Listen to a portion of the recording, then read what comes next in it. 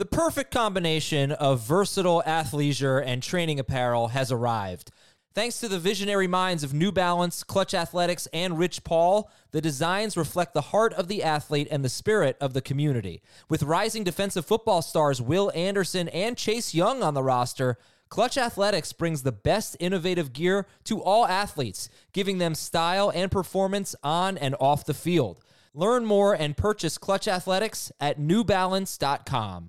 This is Fantasy Football Today from CBS Sports. On his way to the end zone. I tell you what, that was a spectacular play. It's time to dominate your fantasy league. What a play! Off to the races. Touchdown. Oh, he's done it again. Now here's some combination of Adam, Dave, Jamie, Heath, and Ben. All right, what's going on, everybody? Today on the show, are we putting too much faith into quarterbacks who have had one good year and running backs who have had about 6 good games? It's going to be a fun show today. It's a good day. It's a beautiful day. It's a new week. I got a haircut. The weather's nice. Easter was great. Heath didn't win the March Madness pool. Everything is just beautiful. Good morning, guys. What's up, Heath? Yeah, I like I said last week, when you're as chalky as my bracket was, you need absolutely everything to go right. And Baylor crushed Houston and crushed my hopes. Congratulations to whoever wins.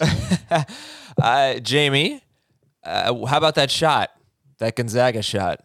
It was awesome. It was a fun game, one of the best college basketball games I think anybody's ever seen, and certainly one of the best endings. So I'm hoping, we're obviously recording this before the championship game, so I'm hoping the championship game is just as fun. But great drama and just, fun seeing it all unfold. That was really awesome. And yeah, looking forward to tonight. I thought UCLA got hosed a little bit. I thought that the charge call at the end of regulation should have been a block, and UCLA probably should have won the game. Well, yeah, there was some questionable calls, but that happens. And you did get hosed a little bit if you lose on a banked-in 40-footer. Like, a great shot, awesome moment for sports. It sucks for the UCLA guys. It does, but it was also a tie game at that point. It's not like they would have won had he not made that, but yeah. Tremendous game. Had to wake my wife up to watch the ending. I was like, you got to watch this. She fell asleep. She woke up like with 20 seconds left around it, and then she fell asleep with about 10 seconds. I was like, no, stay awake. You have to watch this. And then, yeah, it was pretty awesome. Even she was like, this is incredible. All right, so news and notes. We'll do this quickly. We got a lot of emails. I'm trying to clear out the inbox because you've sent a ton of emails, and I haven't been able to read them on the show. So we're going to like 8 of them today. But let's start with the news and notes, and then I'll ask some rankings questions about year 2 running backs, about young quarterbacks, about the 49ers, about Ryan Tannehill versus Kirk Cousins, and one other thing. First, let's start. Ryan Fitzpatrick is going to open camp as a starter, but there will be a competition. I don't know that we even need to react to these things, so if you guys want to hop in, just hop in.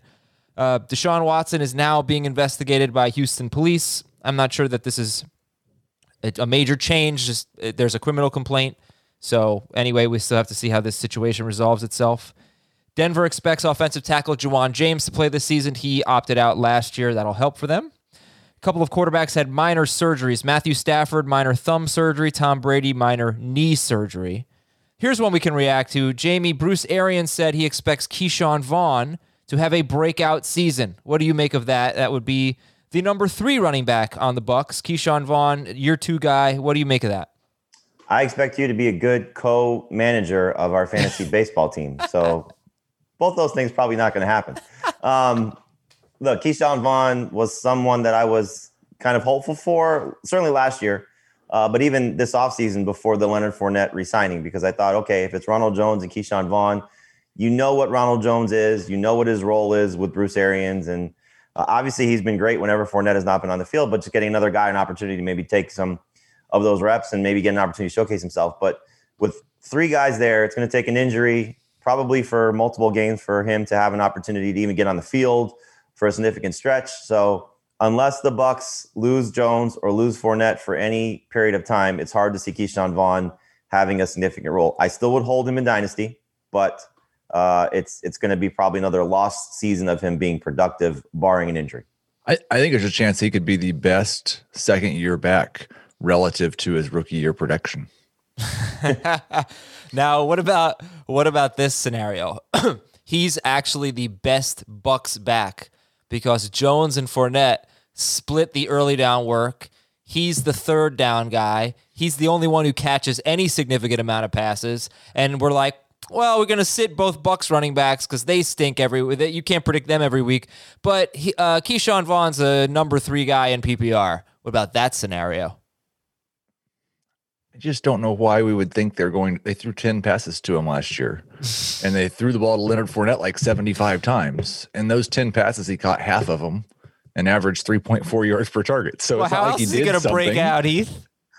Yeah, I think it's just Bruce Arians. Like, I thought this was, you just put that in the notes so we could all giggle and then move on. Okay, yeah, it's fine. I guess what I gave out was worst case scenario. Matt Nagy is going to call plays in 2021 to kind of split. Worst case scenario. Exactly. Yes. Oh, you don't like this?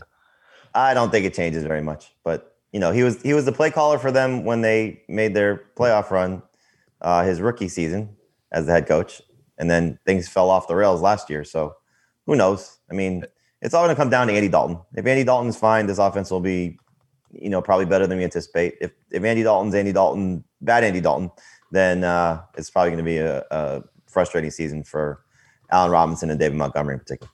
Yeah, someone had tweeted, and I don't know if I can find it fast enough, but like the Bears offense and how much better they were. They averaged 19.8 points per game when Matt Nagy called plays, 27.7 when Bill Lazor called plays. They averaged 82, year, right? Yes. Yeah. 82 rushing yards compared to 129 under Lazor. So yeah, it wasn't good last year compared to the other option for calling plays. So Lazor was calling plays late in the year?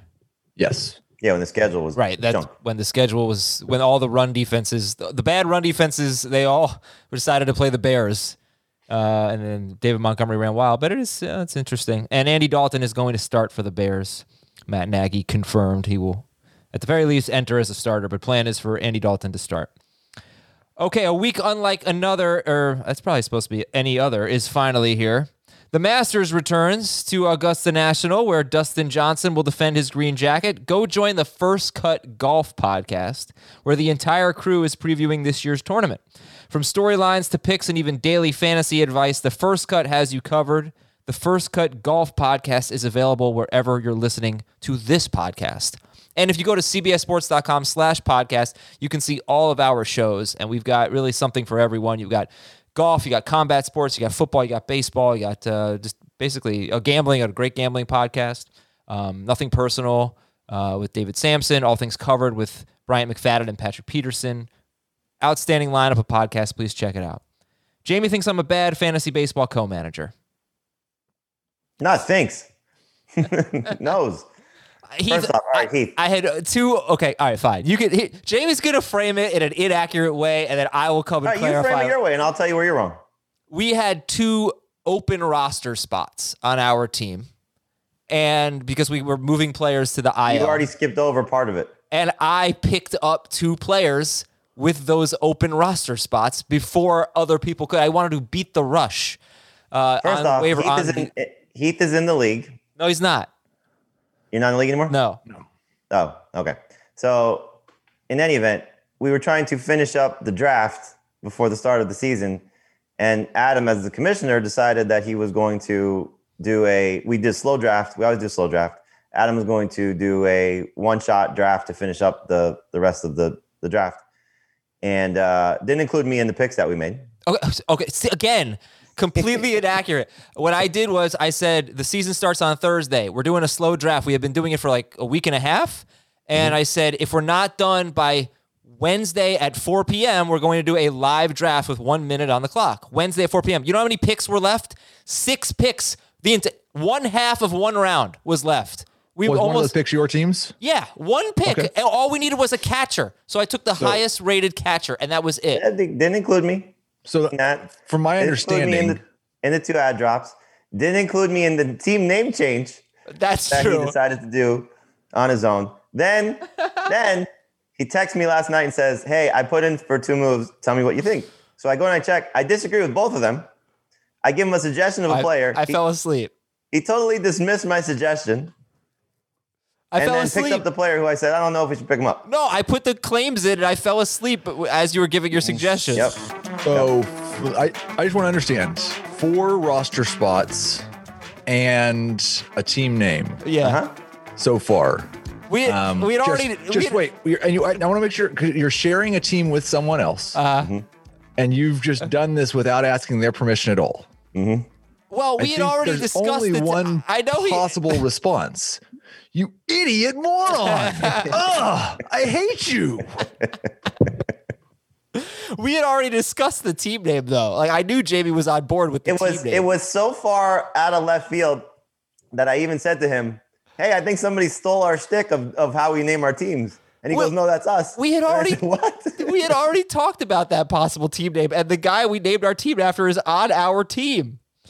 All right. Well, anyway, I did some bad things, but it wasn't as bad as Jamie makes it out to be. Okay, I'll take some responsibility. Where did I elaborate? Well, you acted like I picked half our team in the live draft. I picked our last pick, which was a catcher. All right, so anyway, Jamie said, Adam and I share a fantasy baseball team. He A, changed the team name without telling me, and B, made ad drops without telling me. What should his punishment be? You both, Scrip, you both punch each other in the face. He'll hurt his hand, and you'll hurt his face. Perfect punishment. I like that one. Yeah. Kick him out of the league. Heath said, name his team The Idiot Moron, and that's good. Eat a Butterfinger. I'm not eating a Butterfinger. That's just, it's your fault, Jamie. You should have expected it. I kind of agree with that one. Let's see. Well, there was some good. Shave his head. That's not happening. Make him do a show on his own, and he can't drop a single Azer stat. That would be tough. This is interesting. Make him draft a kicker with his first pick in the FFT league. I like that one. Yeah, I don't think so.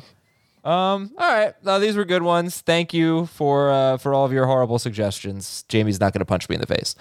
Okay, back to the show. Tomorrow we can talk about some of the Pro Football Focus offensive line grades. The Giants had the worst pass blocking grade, and the Chargers had the worst run blocking. That was interesting.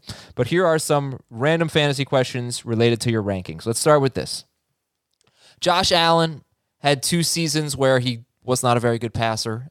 His second season, though, he was a good fantasy quarterback as he had a bunch of rushing yards and 8 or 9 rushing touchdowns, which he's had in all 3 seasons. And Kyler Murray was great. He was a breakout last year, was the number 1 quarterback in fantasy before re-aggravating his shoulder injury against the Seahawks. The question is, are we going to overpay for Josh Allen and Kyler Murray? Heath, it's a vague question, so I'll give you you can define it however you want, but are we going to overpay for Josh Allen and Kyler Murray? And just, you look at Dak Prescott, I would say is more proven a little. Russell Wilson certainly is. Deshaun Watson certainly is. And yet I think a lot of people will have Allen and Murray 2 and 3. What do you think? Are we going to overpay for them? I think a lot of times we overpay for the guys right after the number 1 quarterback. We've talked about that with the tight ends as well. Like once you get past whoever you consider to be in that elite group with Kittle, Kelsey, Waller, probably. And I think, like you said, Josh Allen was not a very good passer for 2 years, and that's kind of was still true of Kyler Murray. Like his yards per attempt were still well below average. His touchdown percentage was still pretty mediocre. So I think there's a good chance if they're the number 2 and number 3 quarterback and they're going off the board, like let's say a round after Mahomes or within the same round range as Mahomes, then yes, they're going to be overvalued. I've got them actually behind Lamar Jackson and in the same tier as Dak and Russell Wilson. I think Dak and Russell Wilson are probably going to go considerably later than those 2. Jamie, what do you think? Are we overpaying for Josh Allen and Kyler Murray? I mean, probably so, just based on the definition of what overpaying is, like Heath was saying. But I think, the thing about it is there a defined 2 through 5 for really anybody, including people that are drafting? Because you can make a case for Lamar Jackson at 2. You can make a case for if Deshaun Watson is playing and there's no issues at 2. You can make a case for Dak Prescott at 2. So it's not just, I think, those 2 guys and in the 2-3 spot. And I think that's where fantasy managers are going to play. The smart ones are going to play it right. Okay, let somebody take 2, 3, 4, 5, and I'll just take 6. And that's, I think, the smart way to do it. We've also seen, which has played itself out more times than not recently. Aaron Rodgers last year wasn't drafted as a top 10 guy.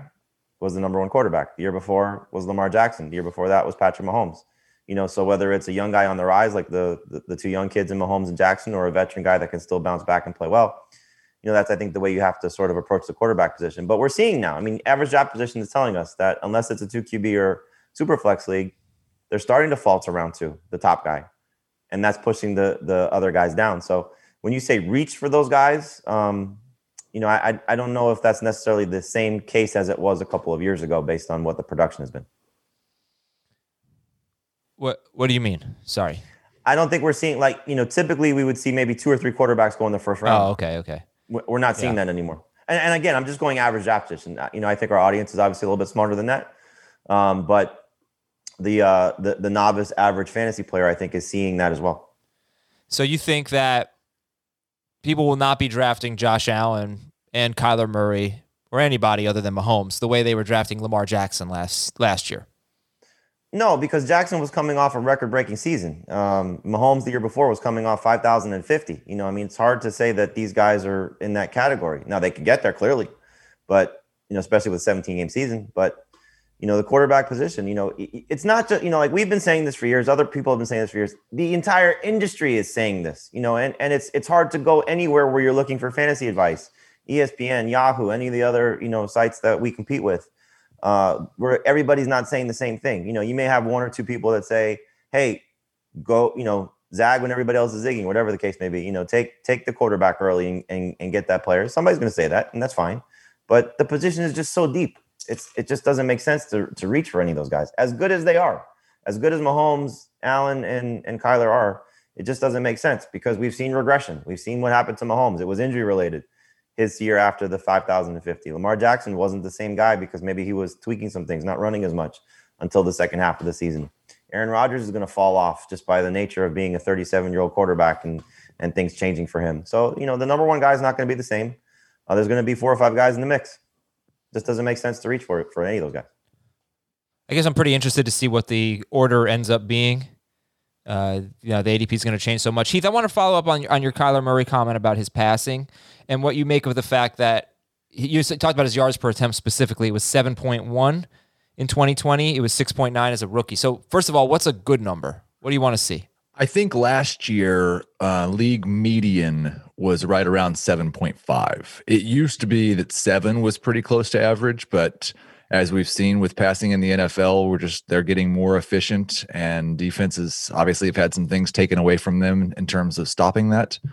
So I think if you're below 7.5, then you were below average. Now he does enough with his legs where he's still an awesome. But he was at 7.57, I believe, yards per attempt before that Seattle game. So that's what I wanted to get your take on, because it was really 2 different seasons for him, right? He was the number 1 quarterback. He hurt his shoulder. He didn't hurt his shoulder in the Seattle game. He re-aggravated the shoulder in the Seattle game, and that's when he said that, the trouble started. He's kind of downplayed it, but he was the number 1 quarterback in fantasy, on pace for 30 touchdown passes, I think, and about 4,200 yards, almost 7.6 yards per attempt. So in that average, slightly above average range. So, what does that mean to you? And then it really tanked after he re-aggravated the shoulder. Yeah, I think that's relevant. I would still prefer to see him have a full season where he's an above average passer or even average passer. Okay. What do you see typically from rushing quarterbacks? Because I would imagine that number probably goes one way or the other. I would imagine it's not probably close to, because when quarterbacks break containment, they're like Lamar Jackson's looking downfield, for example. And Kyler maybe not so much. I don't know. I'm asking because I don't know. The other part of it is, I think also with Kyler, and it ties into Josh Allen. What did you see these 2 franchises do?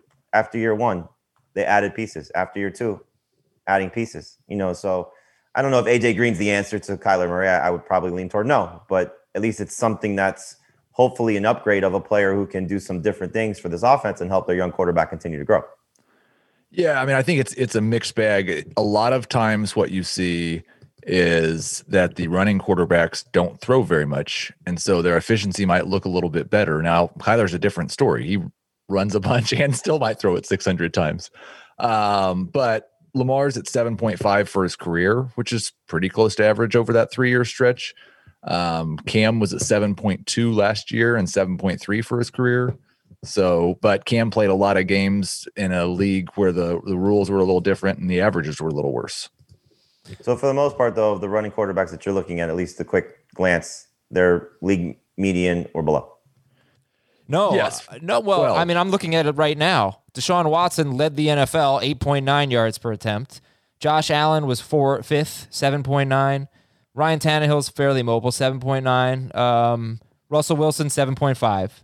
And then, Lamar Jackson, 7.3. He was below. Kyler Murray, 7.1. He was below. I don't know who else you want to look at there, but. Well, I think I was looking more at career numbers, but yes, last year that was the case. I think like the point that you just illustrated there is the same point that yes, they're mostly right around league average maybe, but Kyler's been worse than all of them. Okay. So next question. Next question is about the year 2 running backs. This honestly might be the most important question that we have to answer going into drafts. And it is, did the year 2 running backs really show you enough in their rookie seasons? Because 7 of them are going to be taken in the first 3 to 4 rounds. And only one of them, who was an undrafted free agent on the worst team in football, only one of them, James Robinson, was consistent throughout the season. For the rest of them, it was really a 6-week stretch for a lot of them. Exactly 6 weeks, kind of strange. We talked about that a few weeks ago. And so, I went back and I looked at all of the year 2 running backs in the last 6 seasons. I'll go through that research in a bit after you guys talk about it. But we are going to be investing very heavily in this group, Heath. Did they really show us enough, or are we taking a small sample size and putting too much stock in it for the entirety of the group? I know obviously Robinson's different, but Jonathan Taylor, James Robinson, Cam Akers, J.K. Dobbins, Clyde Edwards-Helaire, Antonio Gibson, DeAndre Swift. What do you think? Did they show us enough as rookies? This is more of a what's the perception going to be when we get to July and all the drafts are happening? But because I might be a wrong guy to ask, 'cause I think I have most of these guys ranked or projected similarly or worse than where they finished last year. So I don't know, I think it's questionable whether Jonathan Taylor showed us quite enough to be a top 6 pick, but he was also an elite prospect coming in. So that's a little bit different. But was he an elite prospect? That's the thing. When you look at a guy like Joe Burrow, that's true. When you look at a guy, but it's seriously, I mean, when a lot of the running back, okay, does anybody realize, did we ever talk about this? The 2017 NFL draft class of running backs: Leonard Fournette, Christian McCaffrey, Dalvin Cook, Joe Mixon, Alvin Kamara, Kareem Hunt, James Conner, Tariq Cohen, Marlon Mack, Aaron Jones. Now, Fournette and McCaffrey were top 10 picks. I would say that Dalvin Cook and Joe Mixon would have been first-round picks, but they had serious off-field issues, and they fell to the second round. Cook, no. There was some rumors about Cook. No, they were ever a lot. There was a lot swirling around him, but yes, but I don't think it was ever proven. Mixon's in a different category. I wouldn't put those two guys in the same category. Okay, that's fair. Mixon, we know what he did. Cook had rumors swirling around him about the people he hung around with, that kind of stuff. So you're right. I shouldn't have characterized him like that. So thank you for correcting that. But yeah, I mean, none of these guys were first-round picks in 2020, except for Clyde Edwards-Helaire, who was the last pick of the first round. So when we're calling Jonathan Taylor an elite prospect, he wasn't a Barkley prospect. He wasn't a Zeke prospect. He wasn't a Fournette prospect. He was not drafted like them, for sure. He was not drafted like them. At his position, though, he was considered an elite prospect. We're talking about a guy that had just run for 4,000 yards and 37 touchdowns in his last 2 seasons. yards a season. And ran a 4.39. Like, he had a 98th percentile 40-yard dash at his position. His speed score was even better. All right, that's you guys could be absolutely right about that. Anyway, back to the question. Where were we? Well, I think it's just to go a little further. It's such a different question for each of them. I think the Taylor, Swift, Akers group, you could definitely ask that question about. James Robinson, we're not going to draft anywhere close to what he showed us. Mm-hmm. So that's not really fair to lump him in there. I think Gibson and Clyde are probably going to get drafted pretty close to where they finished. Well, I think the thing to look at it is just based on where things ended to where things are now. Each of them individually only one of their situations really got worse, and that's Swift, because he gets a quarterback downgrade and better competition. As of now, nobody else got significantly worse. Now, you could say Robinson maybe because of Carlos Hyde, just because there's somebody else there that's got NFL experience. But Akers gets a quarterback upgrade and loses a body because Malcolm Brown is gone. Edwards-Helaire loses a body, 2 bodies essentially, because Le'Veon Bell and Damian Williams aren't going to be there. Akers gets the quarterback up. I'm sorry, I said Akers. Right? Gibson gets the quarterback upgrade, and I don't know if you want to say loses a body, Peyton Barber being gone, but he loses a body. So each of them have their own individual situations, but and for Dobbins as well, he loses Mark Ingram. So all of them, I think, have the arrow pointing up for the most part. To me, Swift is kind of probably the arrow pointing sideways, just because, again, of Jamal Williams being there. But I think all these guys have the chance to hopefully improve based on what we've seen. Is Peyton Barber gone? Yeah, Lamar Miller's still there. I think Barber was a free agent. Okay. Well, if you wanted to see some of the history with year 2 running backs, I looked at all of the year 2 running backs that were taken in the first 4 rounds for the last 6 seasons. You had guys like Jeremy Hill. He was a RB8. He was a huge bust. You're just some of the failures. There were plenty of success stories, but Todd Gurley, actually, believe it or not, he was the second pick overall, or so he was RB2. I think he was overall the second pick as well. And he didn't have a good sophomore year. It was weird. He finished RB15 and just got a ton of work. But just remember that year just wasn't that good for him. Zeke was great. Jordan Howard was fine. I mean, he was RB9, but he never had a year as good as his rookie year. He was a big play, explosive guy his rookie season, and he was just sort of a workhorse plotter after that. 2018 was following up on that amazing 2017 draft, and that one, I mean, Kamara was great. Fournette was good. He only played 8 games. Kareem Hunt was great before he got suspended. McCaffrey finished as RB1. Dalvin Cook wasn't great. He was RB18 per game, but Mixon was great. Injuries. Yeah, and I think he was splitting with Latavius Murray that year. So that was a great year for year 2 running backs. 2019, Kerryon Johnson was a bust. Sony Michel was a bust.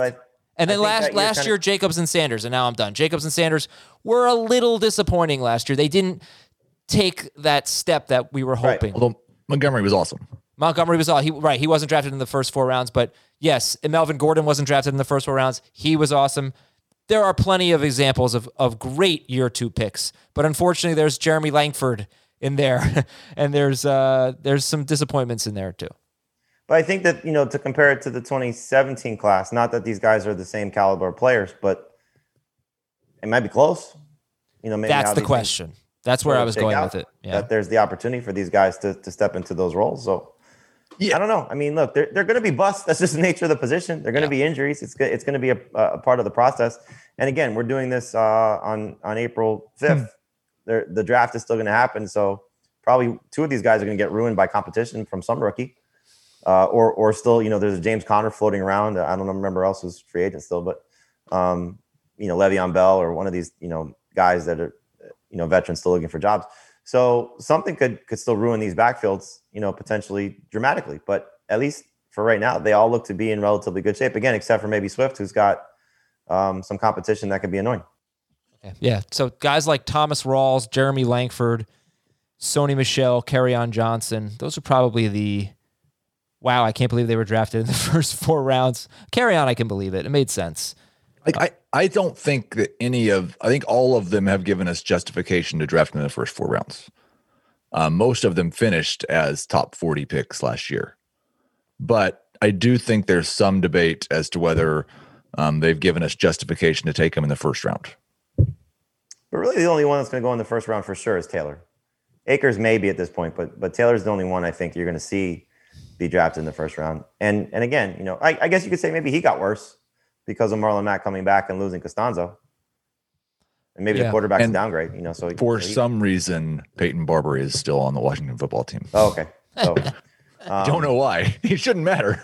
But in any event, you could say he got worse, his situation.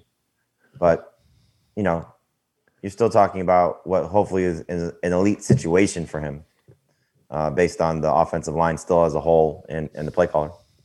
Okay, and we'll see where James Robinson ends up if the Jaguars don't add anyone significant.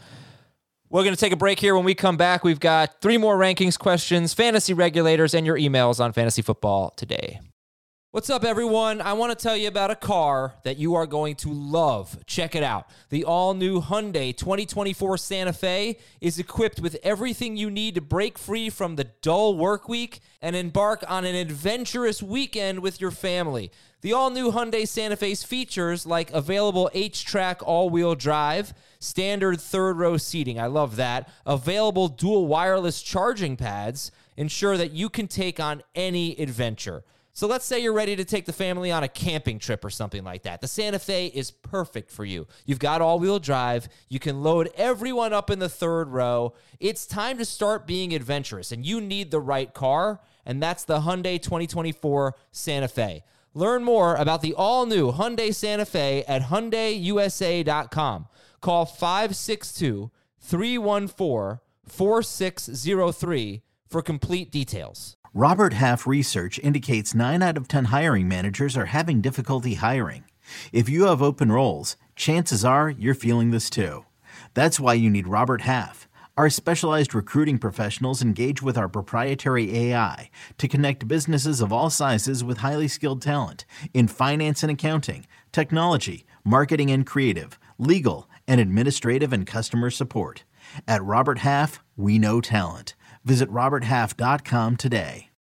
Why is Ryan Tannehill ranked ahead of Kirk Cousins? Why do I even care enough to bring it up? That the second part I'm not sure about, but I thought they were kind of similar players, very efficient on low passing volume offenses. But you all have Ryan Tannehill ahead of Kirk Cousins, even though Ryan Tannehill just lost his number 2 and number 3 weapons from 2020. So Heath, why is Ryan Tannehill ranked ahead of Kirk Cousins, who, by the way, threw well over 30 passes per game? 38 passes per game in his last 8 games, and he absolutely crushed it. He was awesome. Last 2 seasons, or since Tannehill's been a starter, his 17-game pace is 4,200 passing yards, 36 touchdowns. 17-game pace? 18. Well, yeah, he's going to play 17 games this year, I hope. 8 interceptions. Cousins basically has only been better than Tannehill the past 2 years in terms of passing yardage, and only by 100 yards over a 17-game pace. Tannehill more than makes up for that on the ground, and with his efficiency, particularly not turning the ball over. Cousins turns the ball over more. So mostly it's the rushing production, but I also wanted to give a 17-game pace so you would get flustered. Well, it worked. JV, why is Ryan Tannehill ranked ahead of Kirk Cousins after losing Jonnu Smith and Corey Davis? I mean, I keep moving him down. I just don't know, like, where. To me, Tannehill feels like the type of quarterback that'll play a full season and end up like 11 or 12, but it won't be like he won you your league 11 or 12. Like, he was great 2 years ago when he stepped in for Marcus Mariota. He was very good last year. I don't want to take anything away from him, but like you said, he's losing weapons. He's losing his coordinator too. You know, I don't think that should just be overlooked, just because the last time they lost a coordinator, the guy stepped in and was fine. You know, we'll see if Todd Downing can do the same thing that Arthur Smith did, but we still have to see what they do to replace fully these 2 guys. I think Josh Reynolds is a nice add. I don't know if he'll produce as well as Corey Davis did. It wouldn't surprise me if he's better. You know, not that Corey Davis was awesome. He just was good. So Josh Reynolds could be better. I doubt it, but he could be. And then we'll see if Anthony Ferkser, if he's going to be the answer. But this is still a run-first team, and he's not the type of quarterback that you're going to ask to throw 600-plus times. It's just not the nature of what this offense and this team wants to do. So it wouldn't surprise me if Cousins is better. It wouldn't surprise me if a handful of quarterbacks are better, you know, that we look at. Like Roethlisberger, for example. He's going to throw more. He could be better than Tannehill. Wouldn't shock me. I'm not going to rank it that way, but it wouldn't shock me. Yeah, I think what was just interesting to me is that we've seen Tennessee have a bad defense, and they don't change their philosophy. At least they didn't under Arthur Smith. They still run the ball a ton. And overall, it's going to take a Derrick Henry injury to change their philosophy. Yeah.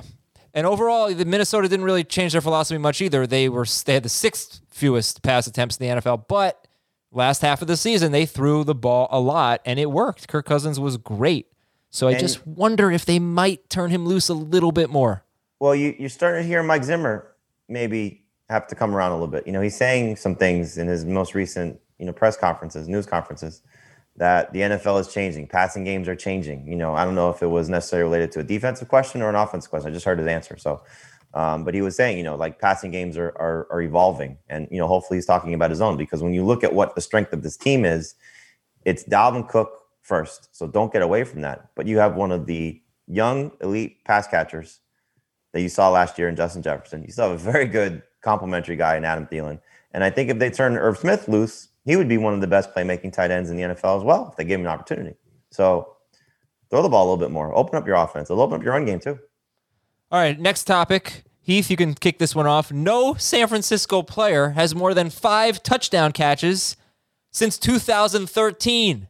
And that was Vernon Davis, who caught 13 touchdowns. Since then, 5 touchdowns has been the max receiving touchdowns for 49ers. How weird is that, and does that matter? It matters a little bit. Like, I don't think it means that nobody's going to catch more than 5 touchdown passes this year. I have 2 players projected to catch more than 5 touchdown passes, but they haven't. I've only got the last 3 years here in front of me. They haven't thrown for more than 28 touchdowns in a season any of the past 3 years, and they notoriously spread the ball around. So I think it matters. It also kind of illustrates how much trouble a lot of the guys that they're counting on have had staying healthy. So it's relevant. I really think, like, George Kittle's got to have an 8 or 9 or 10 touchdown season at some point, doesn't he?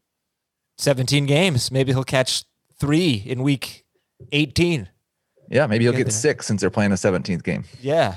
I don't know. It was weird. Kittle has played, I think, 16, 14, and 8 games in his last 3 seasons, and he hasn't been able to get over 5 touchdowns, but he has been on a 16-game pace for, I want to say, 1,200 or more yards every year.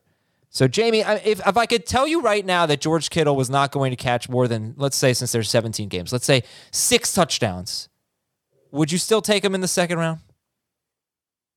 In PPR, yes. In non-PPR, no.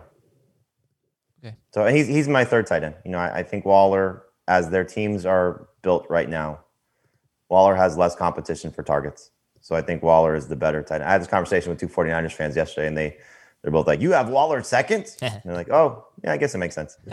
Because if Ayuk and Debo do what they're supposed to do and maybe catch more than 5 touchdowns as well, Waller doesn't have that same level of competition. I just don't buy John Brown and Henry Ruggs and Bryan Edwards being better than those 2 guys. It's a little weird that you know 2 49ers fans. In South Florida, no less. Yeah, it's kind of weird. Yeah. I know 1 49ers fan, but yeah. Heath, how many 49ers fans do you know? I can only think of one, and he's in South Florida. Same guy, maybe? No, I don't think so. Okay. But it could be. All right, last topic here. Over the last 2 seasons, A.J. Brown has 19 touchdowns on 190 targets. Julio Jones has 9 touchdowns on 225 targets. You have A.J. Brown top 5 right now. You have Julio Jones. Jamie has Julio Jones 12th, and Heath has him 18th. But yeah, this is just a fun one. A.J. Brown, 19 touchdowns on 190 targets. Julio, 9 touchdowns on 225 targets. Jamie, discuss. I mean, it's the story of Julio's career, right? He just doesn't find the end zone, but he's going to get a lot of targets. That I don't think is going to change very much. Now, A.J. Brown's going to get a lot of targets if the pass catchers don't change significantly in Tennessee, but this isn't it. I mean, you should be drafting A.J. Brown over Julio Jones. That's clearly the way to approach it this year, but I don't think Julio's done. I don't think he's going to struggle barring injury, but that's been a problem for him. So hopefully Julio continues to get the targets, and maybe Arthur Smith helps him the way he helped A.J. Brown over the last couple of seasons. I'm going to try to make your Azer stat just a little bit better. Okay. Julio Jones, or A.J. Brown has 19, is that right? Yeah. Over his 190 career targets? Uh-huh. Julio Jones has 20 touchdowns over his last 543 targets. That's so great. That is a much better stat, by the way. 504, but more for me also, like with the ranking thing, I project A.J. Brown to have a career high in targets this year. And I project Julio Jones to have his fewest targets since 2016. So yeah, that's a big part of it too. Now, if the Falcons really draft Kyle Pitts or a quarterback or don't take a running back in the first round or 2, then I will adjust my expectations of the offense they're going to run. Like if Mike Davis and Ito Smith are the plan at running back, then I think I'm probably just going to assume that he's going to a pass-heavy scheme. Wouldn't it be weird if Julio ended his career? He became this like 800-yard guy, but caught 8 touchdowns. He caught 10 touchdowns or something like that. That would be awesome. Yeah, he became like started to go the Adam Thielen route or something. Okay, well, that's a fun one and something to keep in mind. It's amazing how efficient A.J. Brown has been and inefficient Julio's been for so long now in terms of touchdown rate. So, FFT listeners, baseball season is here. If you want to solely run the team that you are co-managing with your friend or just dominate your fantasy baseball league that you are in by yourself, make sure you're listening to Fantasy Baseball Today in 5. Stay up to date with all the latest news, the waiver wire advice, the pitchers to stream in just 5 minutes or less. Download and follow anywhere you listen to this podcast. That's Fantasy Baseball Today in 5. Here we go. The Fantasy Cops are back. This is a weird one. From Chris. I have a rather complex league situation for you to regulate or at least discuss. One of the managers in our league started leaving empty spots on his roster during the week as a player from the previous week went on by or was injured. This was mildly annoying as opponents did not know which players they would be up against and were unable to easily assess their real chances of winning. This degenerated to him benching all of his players each week and in future weeks, bringing them off the bench on Thursday or Sunday morning. As the playoffs progressed and he continued winning, he continued this behavior, waiting later each week before putting players in his lineup, up to Monday night in some cases. Of course, we all secretly hoped for a power outage or an internet malfunction and for him to not be able to set his lineup and have empty spots. Sadly, no such luck. He went on to win the league. I realize that his behavior does not impact the scoring or which manager wins each week, but it does take some fun out of the league as managers are in the dark about their contest. I do not think there is any rule against this, but I'm interested to know what your onion is, it's a typo, on this, and if you think there are actions which can or should be taken against the guy who will not put his starters in his lineup until the games start. We need to give credit to this. I believe CD Carter on Twitter is someone who tells people to do this just to get in your opponent's head and mess with them. And it seems like this has worked very well for this guy. I never even thought about that. It never occurred to me. Well, this wouldn't impact you at all because you never look at your opponent's lineup. So yeah, I just meant for myself. I had never thought about doing that to my opponent. But you're right. This would never impact me. Yeah, there's no. This is just don't look. Just wait for karma because eventually one day something's going to happen on a Saturday and he's not going to set his lineup and then he's going to be like, "Oh, let me change one." Nope, sorry, you lose. Yeah, but why would the commissioner not do that though? Like, if you had a power outage. Oh yes, for sure.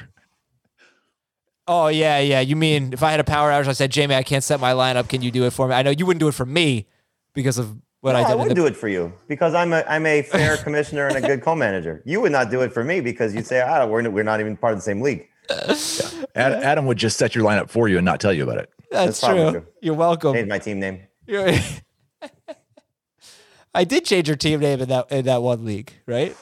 You did. Yeah. And then I thought it was Nando and I changed his name.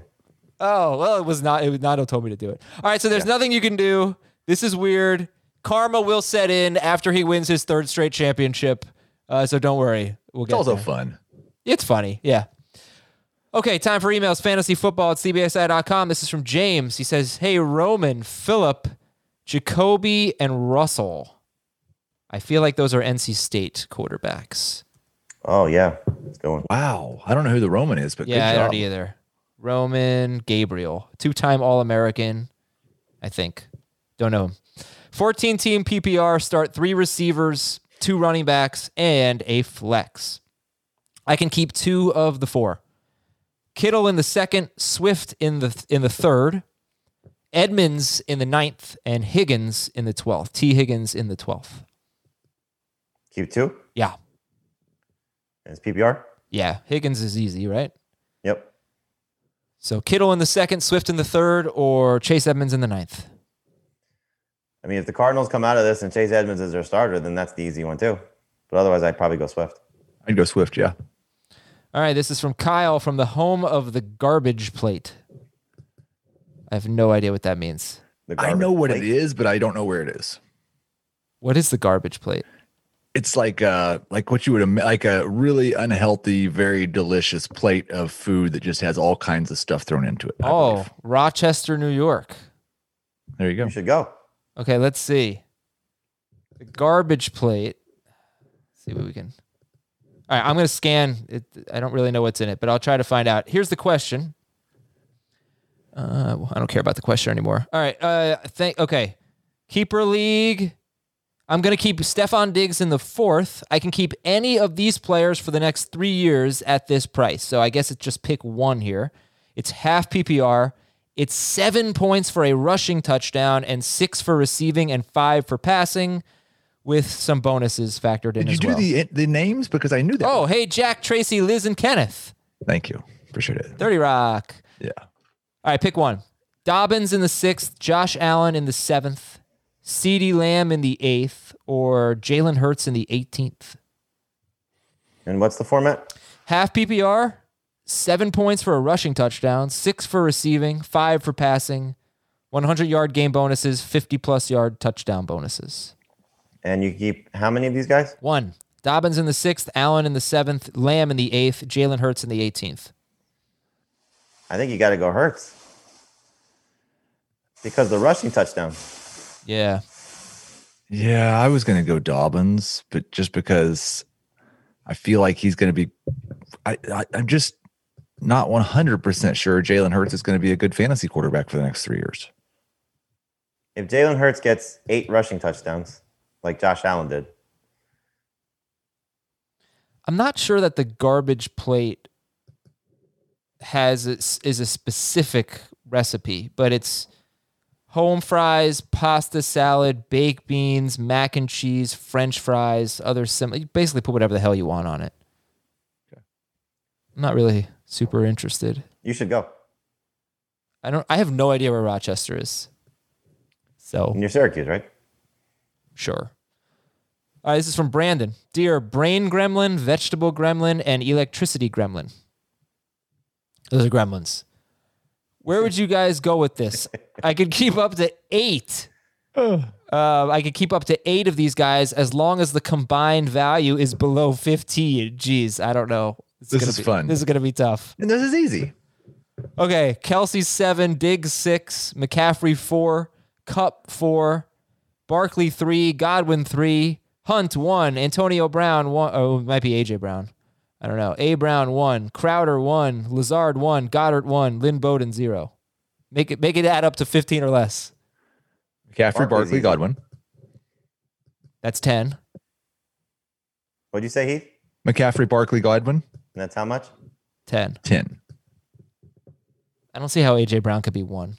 It's got to be Antonio Brown. I think you have Tell to me keep the name Hunt again. at 1.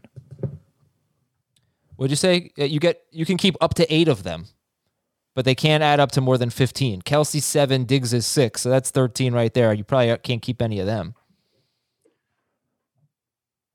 McCaffrey, Barkley, Godwin is 10. McCaffrey, So who are the Barkley, guys that are less than 10? Kelsey is 14. You could Kelsey go is 14 by himself? no Kelsey, McCaffrey, Barkley is 14, and then you can add like Better than Kareem the Hunt. other 3. Yeah, but if you go McCaffrey, Barkley, Godwin, you could also go Kupp and Hunt. Kupp and Hunt, or you could go Kupp and Goddard. Goddard's $1 Yeah. and Hunt's $1. Mm-hmm. So you can go Goddard, Hunt, Godwin, McCaffrey, Barkley, and still have $3 left. Yes. Would you rather have Goddard and $3 or Cooper Kupp? I don't know if there's anywhere to spend the $3. No, you're not going the $3 route because nobody else is really worth keeping. Well, you can throw in Antonio Brown there, right? If you wanted Yeah. to. Mm-hmm. I like the way you curate these questions so that we get the best possible experience for the listener. All right, this is from No Name. I'm going to be drafting in a Dynasty Superflex League that's full PPR. Passing touchdowns are 4 points. How would you change your draft strategy because of the Superflex position? I'm looking to get a young receiver like Justin Jefferson in the 1st or the 2nd round. Would it be a mistake taking a receiver in the 1st round over a quarterback? Should I go QB? in the first 2 rounds. So again, this is a Dynasty Superflex startup league. It's PPR. Passing touchdowns are 4 points. What do you do? How many teams? 10 or 12? 12. Oh, never mind. I don't know. The next question is 12. This one I'm not sure. I mean, you're going to see, 5 to 7 quarterbacks in the first round? Yeah, I was trying to get to it, but I like Mahomes, Kyler, Lamar, Allen, all definitely need to go first round. Probably Dak, Herbert, and Burrow too. Well, At least Watson, their second round. I don't know. No idea where Watson would go. I wouldn't take Justin Jefferson over any of those first 4 quarterbacks I said. If they're available in the first round, I'm taking Mahomes, Murray, Jackson, or Allen. Right. And if you're at the back end of the first round and you're looking at Jefferson and 3 or 4 of those quarterbacks, you take Jefferson and just take the quarterback that's available to you. Yep. I like that too. Last questions from Dave. Dear Jim, Joe, and Josh. Can you just ask us tomorrow on the show? Are you on tomorrow? Yes. Okay. Dear Jim, Joe, and Josh. Unless you change me. I love this power I have. 12-team PPR, $250 salary cap league. You only have to start 1 running back and 3 wide receivers and a tight end and a flex. I can keep Jonathan Taylor for $19 or George Kittle for $7. Or sorry, for $12, 7 less. Jonathan Taylor for 19 or Kittle for 12. This is out of $250. What would you do? Taylor. I would keep Kittle.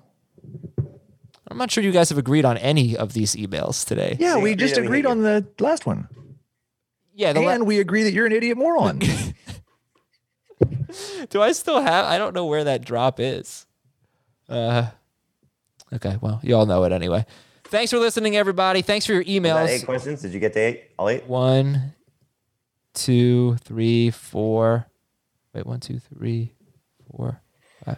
I'll put 5 in here? How could that be? You said at the top of the show we're going to get to 8 emails. I thought I had more. All right, I'll do more. We got time. Ready? Let's do more. Give me a minute. You can talk about how was your weekend? So these are the ones that didn't make the cut instead of the one where we had to add up 14 players to become $15. Look, I don't want to tell you how I choose what emails make the show. I don't think people would like that very much. Well, now I think people are curious. How do you do it?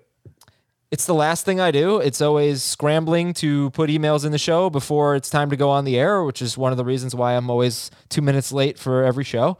And I don't really get a chance to read them before I put them in the notes. I just copy and paste, and I hope for the best. And this one... Well, you'll be happy to know that since you delayed this, Ian Rappaport has just tweeted. Are you ready? Yes. That Giants quarterback, Daniel Jones... Go on. will spend the week in Arizona working out with his team's offensive weapons. Whoa. All right, let's talk about it. Bonus pot. We're going to do a bonus pot on that after this show. All right, here's an email from Josh. Greetings, John, Eric, Chelsea, and Bell. This is apparently an excellent Netflix show. John, Eric, Chelsea, and Bell. By the way, you all have less than 1 month to watch Kingdom before it's off Netflix, so do it. That would be the Kingdom, the MMA show. This is John, Eric, Chelsea, and Bell are from Bloodline. All right, the question is, which side do you like better in this dynasty trade? Goff, Chenault, Hardman, and the 8th pick of the upcoming rookie draft, pick 1.8. Goff, Chenault, Hardman, 1.8. Or Jerry Jeudy and Josh Jacobs. Jeudy Jacobs by a lot. Yeah. Okay, see, that was easy. Dan in Montreal. Dear Hawk, Rock, and the Kid. Wrestlers? Sure. 12-team Dynasty Superflex startup. Half PPR with kickers as draft picks in the rookie draft. I lost control. I now have picks 1, 2, 3, 5, 6, 8, and 9 in the first round. Congratulations. Holy cow. I need help at all positions. Obviously. Yeah. Well, I don't understand. He says his wide receiver core is passable. How is this a startup? This is not a startup. He must just meant rookie. Okay, so anyway, who would you target? I don't. This is so. Just take all the good players. I don't even know what to say. What's his? Did he say what his receivers are? He just says my receiving core is passable.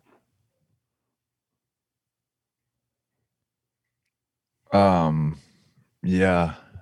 Yeah, Dan, passable, don't do whatever you got to do. He has picks 1, 2, 3. He has 1, 2, 3, 5, 6, 8, and 9. 1, 2, 3, 5, 6, 8, and 9. So you're going to get 2 potential running backs, 1 receiver, maybe Pitts, maybe a quarterback. I think you look at the team with the 4 pick and see if they are set at quarterback or tight end. And whichever one they're set at, you can leave Pitts or Lawrence for the 5th pick. So I guess I'll tell you the part that I didn't read. The pick, the guy who there's the same team has picks 4 and 7. If that matters. I mean, it does, to Heath's point, if they have quarterback and tight end issues. If they don't, then you know they're going to be looking at running back and wide receiver. He's going quarterback, running back. That's the guy thinks he's going to go quarterback, running back. Well, then I'd take Lawrence probably at 3. Okay, there we go. Let's move on. Last one, number 8, from Eric. Dear Wayne, Daryl, Katie, and Squirrely Dan. NC State quarterbacks. I'm in a very competitive 16-team, Will Benson would be upset with you. half PPR auction keeper league. Each team has $150 to fill their roster.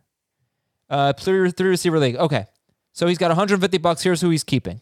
Lamar Jackson for 19. Jonathan Taylor, I'll just give you Jackson, Taylor, Akers, Dobbins, and Ayuk. That gives him $62 to fill out the rest of his roster. He's got Jackson, Taylor, Akers, Dobbins, and Ayuk with $62 left. Should I prioritize getting an elite tight end and going cheap on my wide receivers and bench? Or should I spread my money out between middle tier wide receivers, tight end, and bench spots? I guess the first thing to check would be, is anybody keeping one of the elite tight ends? Because if there's this much money available and this many keepers, probably Kelsey, Kittle, and Waller are going to be off the table, or the potential of them being off the table. So, do you want to overspend for Andrews or Hawkinson or Goddard or any of the other guys that you consider to be in the next tier? Or do you just want to sort of slow play it to see how the auction goes, or the salary cap goes? But you might want to try and get one top tier wide receiver and then one of those tight ends, and then try and see if you could backfill the rest of your receiving core as cheap as possible. Okay. Cosign. Thanks for listening, everyone. Back tomorrow to talk about running backs with new offensive coordinators and maybe some PFF offensive line grades as well. And whatever news pops up, make sure you're listening to Fantasy Football Today in 5 as well. Yes. Daniel Jones. Go to Arizona. Going to work out with his receivers. Yeah, that's great. Wow. I wonder if the lack of humidity will help him hold on to the ball. Trade him to Arizona. Well, I'll take that quarterback swap. Okay. See you later, everybody. Great outro. Bye.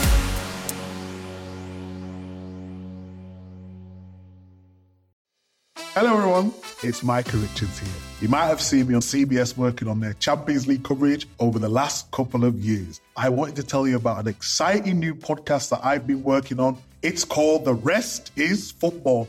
It's me, alongside Gary Lineker and Alan Shearer, 2 absolute legends of the game. The show combines topical debate from the world of soccer along with outrageous tales from our careers. And I mean outrageous. Just search The Rest is Football wherever you get your podcasts. All the best from Big Meats.